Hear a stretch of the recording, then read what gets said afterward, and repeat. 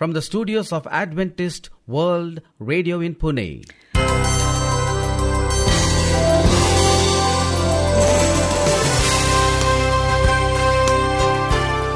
A warm welcome to you as you join us. This is our International English Service. In our program today, we bring inspirational music, health talk on principles of life that are basic. With more enjoyable music, you'll also hear God's Word to enrich you spiritually. This is your host, Sharad. And I'm Maureen, and you're listening to Adventist World Radio, the voice of hope. Let's begin our program with a song. Well, satisfied with Jesus. I'm satisfied with Jesus. Said he would be my comfort, and said he would be my God. Well, I looked at my hands look new. I looked at my feet, and they did too. Ever since that wonderful day, my soul's been satisfied. So satisfied with Jesus. Oh, satisfied with Jesus. Said he would be my comfort. Said he would be my God. Well, I looked at my hands look new. I looked at my feet, and they did too. Ever since that wonderful day, my soul's been satisfied. Moves in mysterious ways, his wonders to perform. You know he plants his feet on every step, and then he rides on every storm. Well, he fixed my feet for running, left my eyes open wide. Well, he fixed my tongue so I could say, praise God, I'm satisfied. So satisfied with Jesus. So satisfied. Oh, let me tell you, said he would be my comfort, and he said he would be my God. Well, I looked at my hands look new. I looked at my feet, and they did too. Ever since that wonderful day, my soul's been satisfied. Well, it was way down yonder in the valley, boys. I was wandering all alone, and it was there I met my Jesus. Well, you know he claimed me for his own, and then he put his arms all around me, there and he drew me up to his side. Oh yes, I'm satisfied. Satisfied with Jesus. Satisfied. Now, let me tell you, said he would be my comfort, and he said he would be my God. Well, I looked at my hands, and my hands looked new. I looked at my feet, and they did too. Ever since that wonderful day, my soul's been satisfied. Satisfied with Jesus. Satisfied with Jesus. Said he would be my comfort. Said he would be my God. Well, I looked at my hands looked new. I looked at my feet, and they did too. Ever since that wonderful day, my soul's been satisfied. My soul's been satisfied.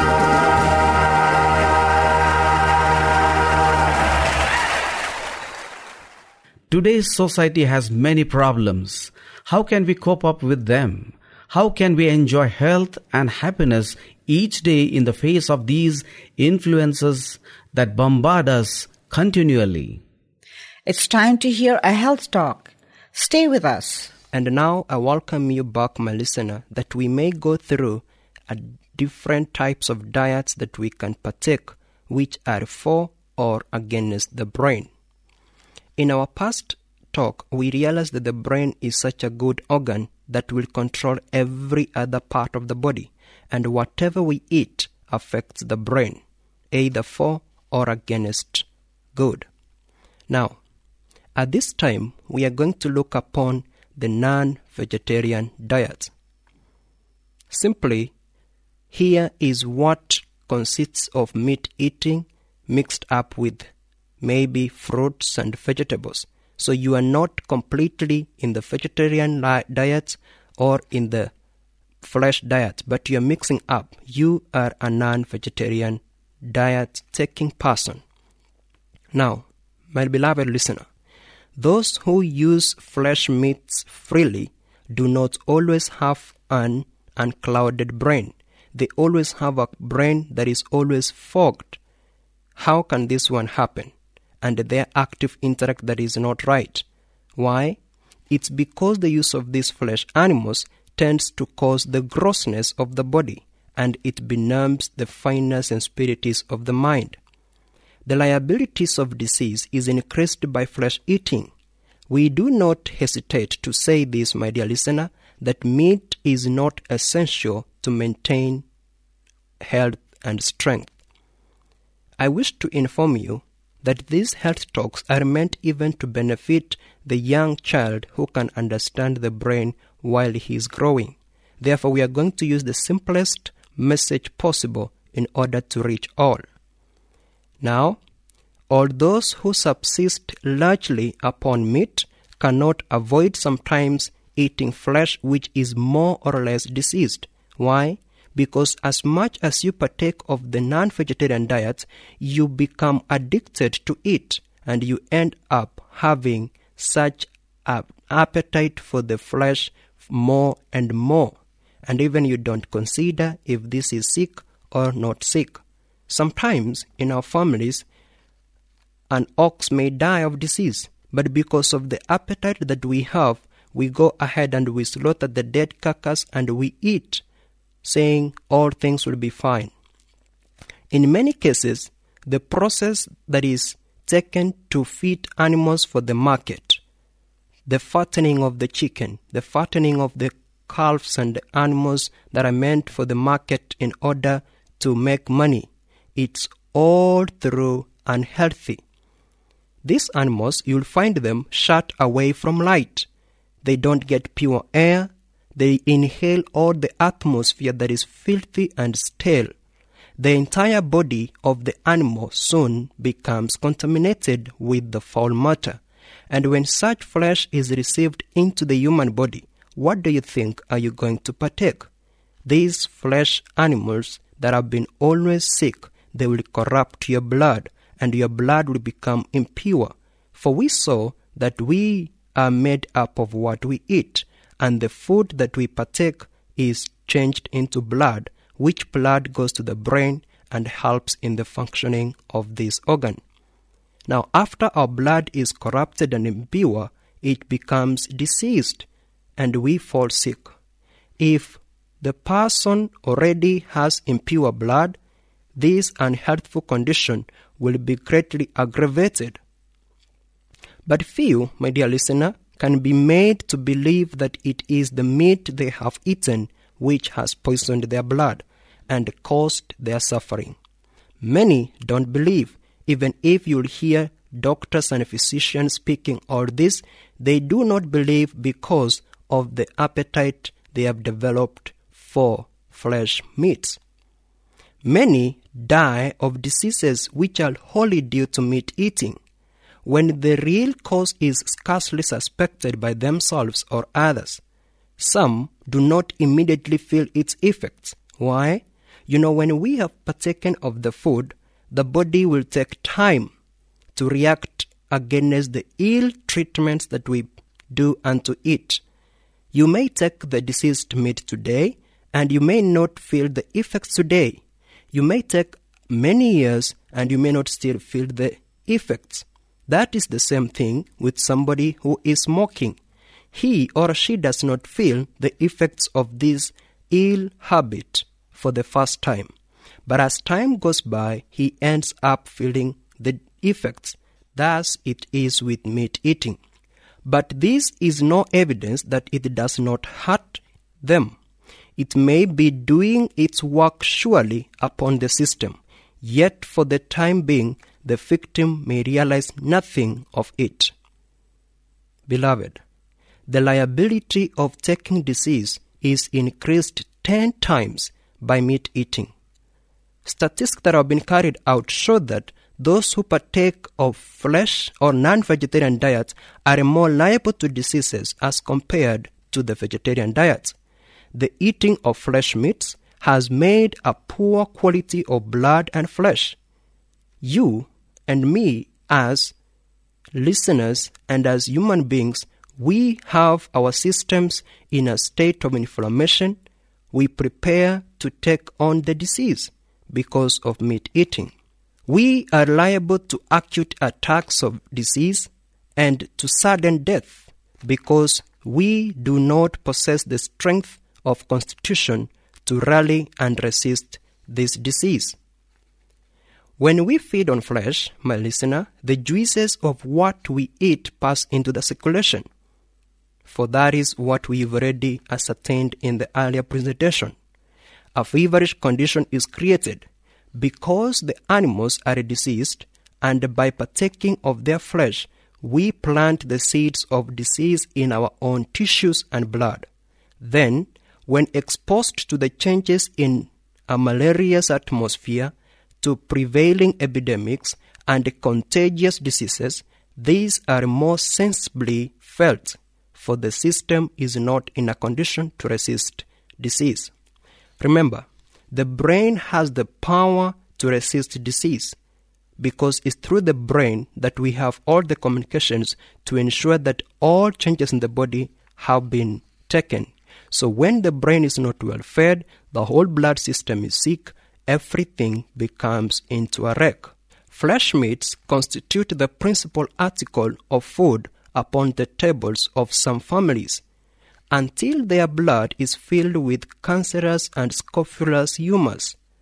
Their bodies are composed of what they eat. But when suffering and disease come upon them, some of them consider an affliction of providence. You would hear some of these say, I am suffering like Job. But how many Jobs do we have suffering? Remember, my listener, curse causeless shall never come. Flesh was never the best food, but its use is now doubly objectionable even from the scientific world, since disease in animals is so rapidly increasing. Therefore, those who use flesh foods little know what they are eating. Ask yourself, do I know what this meat I'm eating is composed of? And if I really know, then is it healthful for my body, or is it just an indulgence of appetite? Often, if they could see the animals when living and know the quality of the meat they are eating, they would turn from it with loathing. People are continually eating flesh that is filled with tuberculous and cancerous germs. Tuberculosis, cancer, and other fatal diseases are thus contaminated and communicated to the body. Dear listener, the effects of a flesh diet may not be immediately realized in your body as you continue eating, but this is no evidence for you that it's not harmful.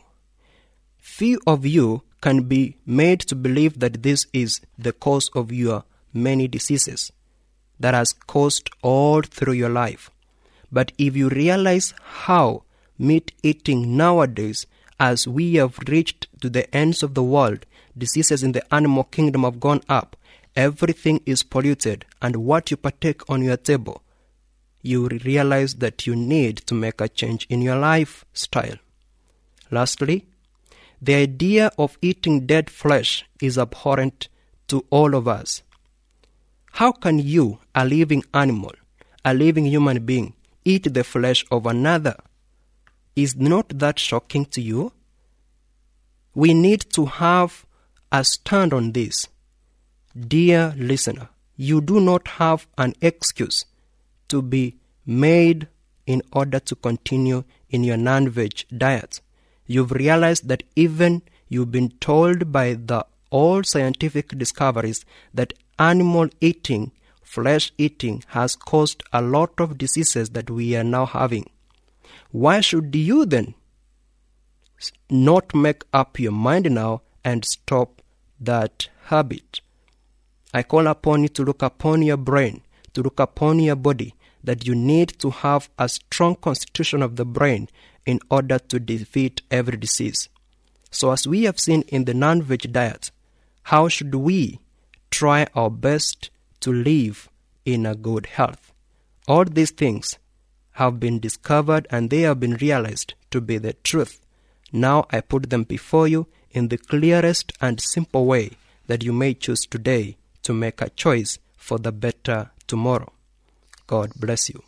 Thank you for a nice health talk. We are sure it was hope for the despondent, cheer for the sick, and rest for the weary. Keep listening to AWR. It will open the door to a new experience in your life. To know more on our program, you may contact us with your questions or prayer requests by calling 000-800-040-1704.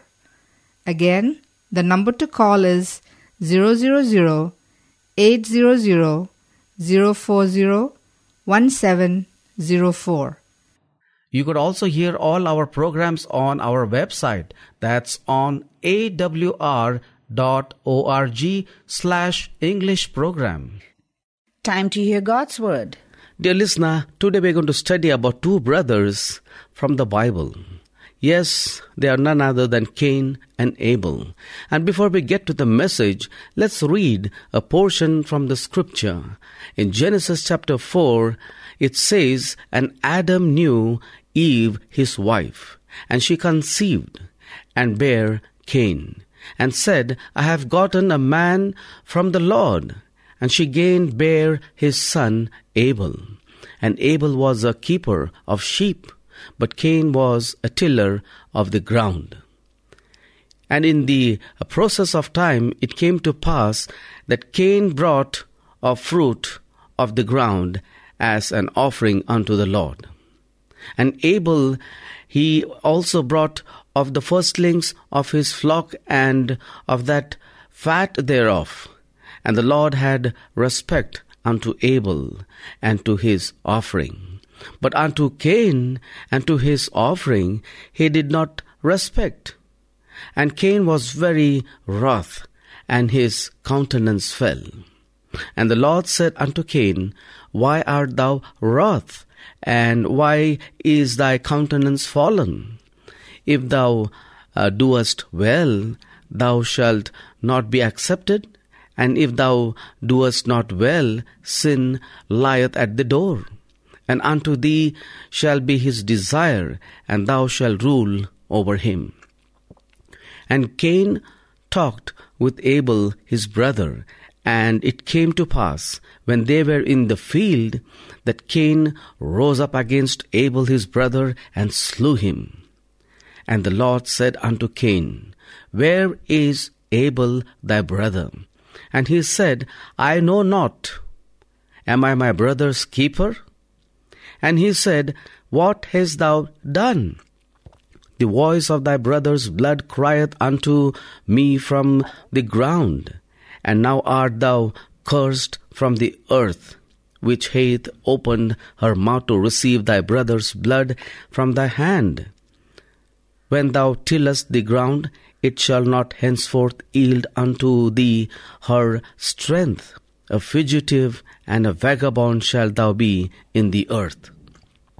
And Cain said unto the Lord, My punishment is greater than I can bear. Behold, thou hast driven me out this day from the face of the earth, and from thy face shall I be hid, and I shall be a fugitive and a vagabond in the earth. And it shall come to pass that every one that findeth me shall slay me. And the Lord said unto him, Therefore whosoever slayeth Cain, vengeance shall be taken on him sevenfold. And the Lord set a mark upon Cain, lest any finding him should kill him. And Cain went out from the presence of the Lord, and dwelt in the land of Nod. Dear listener, let's get into the story of Adam and his sons. It's not easy to rate Adam as a father. We do know this. Adam and Eve's first two sons were relatively close in age to one another, and were born and grew to manhood outside the Garden of Eden. With their father, they labored hard and long, Cain working as a farmer and Abel as a shepherd. acquainted as we are with the story of Eden, its forbidden fruit, the newly minted couple, Satan's ego-feeding temptation, and Adam and Eve's eventual banishment, there is no information provided about any interaction between Adam and his boys. Yet, as with the most Old Testament sagas, the story of Adam and his sons has undeniable truths for today. Too often we stumble over historicity and lose the larger picture. The facts that God wants dads like us to understand. Fact 1, dear listener, my son, hear the instruction of thy father. Proverbs chapter 1, verse 8. And fact 2, the heavens are the Lord's, but the earth hath he given to the children of men. Psalms 115, verse 16. God has entrusted the earth to you and to your children. So what does he expect of you? To live responsibly for your family and to pass down your Christian faith to your children. When a father fails to do this, or when a child fails to grasp biblical truths, the effects may be felt for generations to come. Dear listener, it seems inconceivable that murder would enter the lives of the first family created by God, and that a man one generation removed from the blissful setting of Eden would take the life of his brother. Remember, though, that Cain and Abel weren't born until after Adam and Eve were banished from Eden. They had no memory of their father walking with God. Cain was the older son and perhaps the more aggressive one. In Hebrews, his name means acquisition, while Abel's name means temporary. Yet all this doesn't explain why one son would commit murder, especially living under Adam's roof. Dear listener, readers of Genesis can assume that Adam taught Cain and Abel about their responsibilities to God, even when they were eking out a living, which was nearly always, we can assume that Adam made sure to make of offerings to God. A casual reader of the text make one question: why God accepted Abel's animal offerings while Cain's fruit offering was rejected? We learn that Abel's offering was pleasing to God because he offered it with faith. Hebrews chapter 11, verse 4. While Cain's offering appears to have been given grudgingly and thoughtlessly, without possessing faith. He thought he would get away with it. When God rejected Cain's offering, Cain was filled with jealousy and murdered his brother. When God questioned him about Abel, Cain's answer was, "Am I my brother's keeper?" In other words, I will not take responsibility for my brother's death. God ordered Cain into exile, and so he went into the land of Nod, east of Eden. Dear listener, what lesson do we have for today? Fathers who have kids who obey, more often than not, are kids who see God obeyed in their families. God wants us to be responsible dads, and that means trusting our lives and our future to Him, and then imparting those truths to our children. Dear listener, think this over. Cain's flippant answer to God is a contemporary attitude that is no respecter of age. In this day of casual relationships, how does a father teach his kids to honor God? How do you demonstrate your respect for God? Many who write about this scripture agree that one word theme for the passage is responsibility. What is the motivation for your sense of responsibility? How do you model it at home? Dear listener, we don't know what kind of dad Adam was, but we do know that Abel possessed faith and that faith pleased God. Abel undoubtedly was beneficiary of Adam's close relationship with God. My dear friend, how are you contributing to the success you hope for your children? God bless you, dear listener, and before I end this message, I will leave this verse with you. Read Proverbs chapter 14, verse 30. It says, "A sound heart is the life of the flesh, but envy the rottenness of the bones." God bless you, dear listener, as you get close to God and have full faith in Him. May God bless you. Let's pray. Our kind and loving Father, we come to you as we are. We adore you, we praise you, we worship you. Lord, like Abel, may we have full faith in your leading. May we share this faith to our children, friends and foes. We commit our life in your mighty hands. We accept Jesus Christ as our only Savior from sin and death. In Jesus' precious name we pray. Amen. Trials dark on every hand, and we cannot understand all the ways that God will lead us to that blessed promised land. But He'll guide us with His eye, and we'll follow till we die. We will understand it better by and by. By and by, when the morning comes, all the saints of God are gathered home. We will tell the story how we overcome. We will understand it better by and by.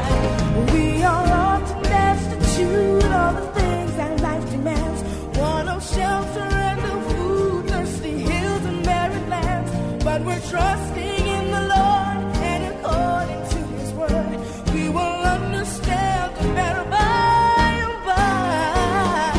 By and by, when the morning comes, all the saints of God are gathered home. We will tell the story how we overcome. We will understand it better by and by. With this, we have almost come to the end of our broadcast. To know more on God's Word, You may contact us with your questions or prayer requests by calling 000-800-040-1704.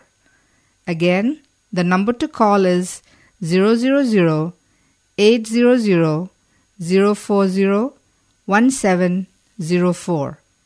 We also invite you to visit our website for these programs, and that is awr.org/English program.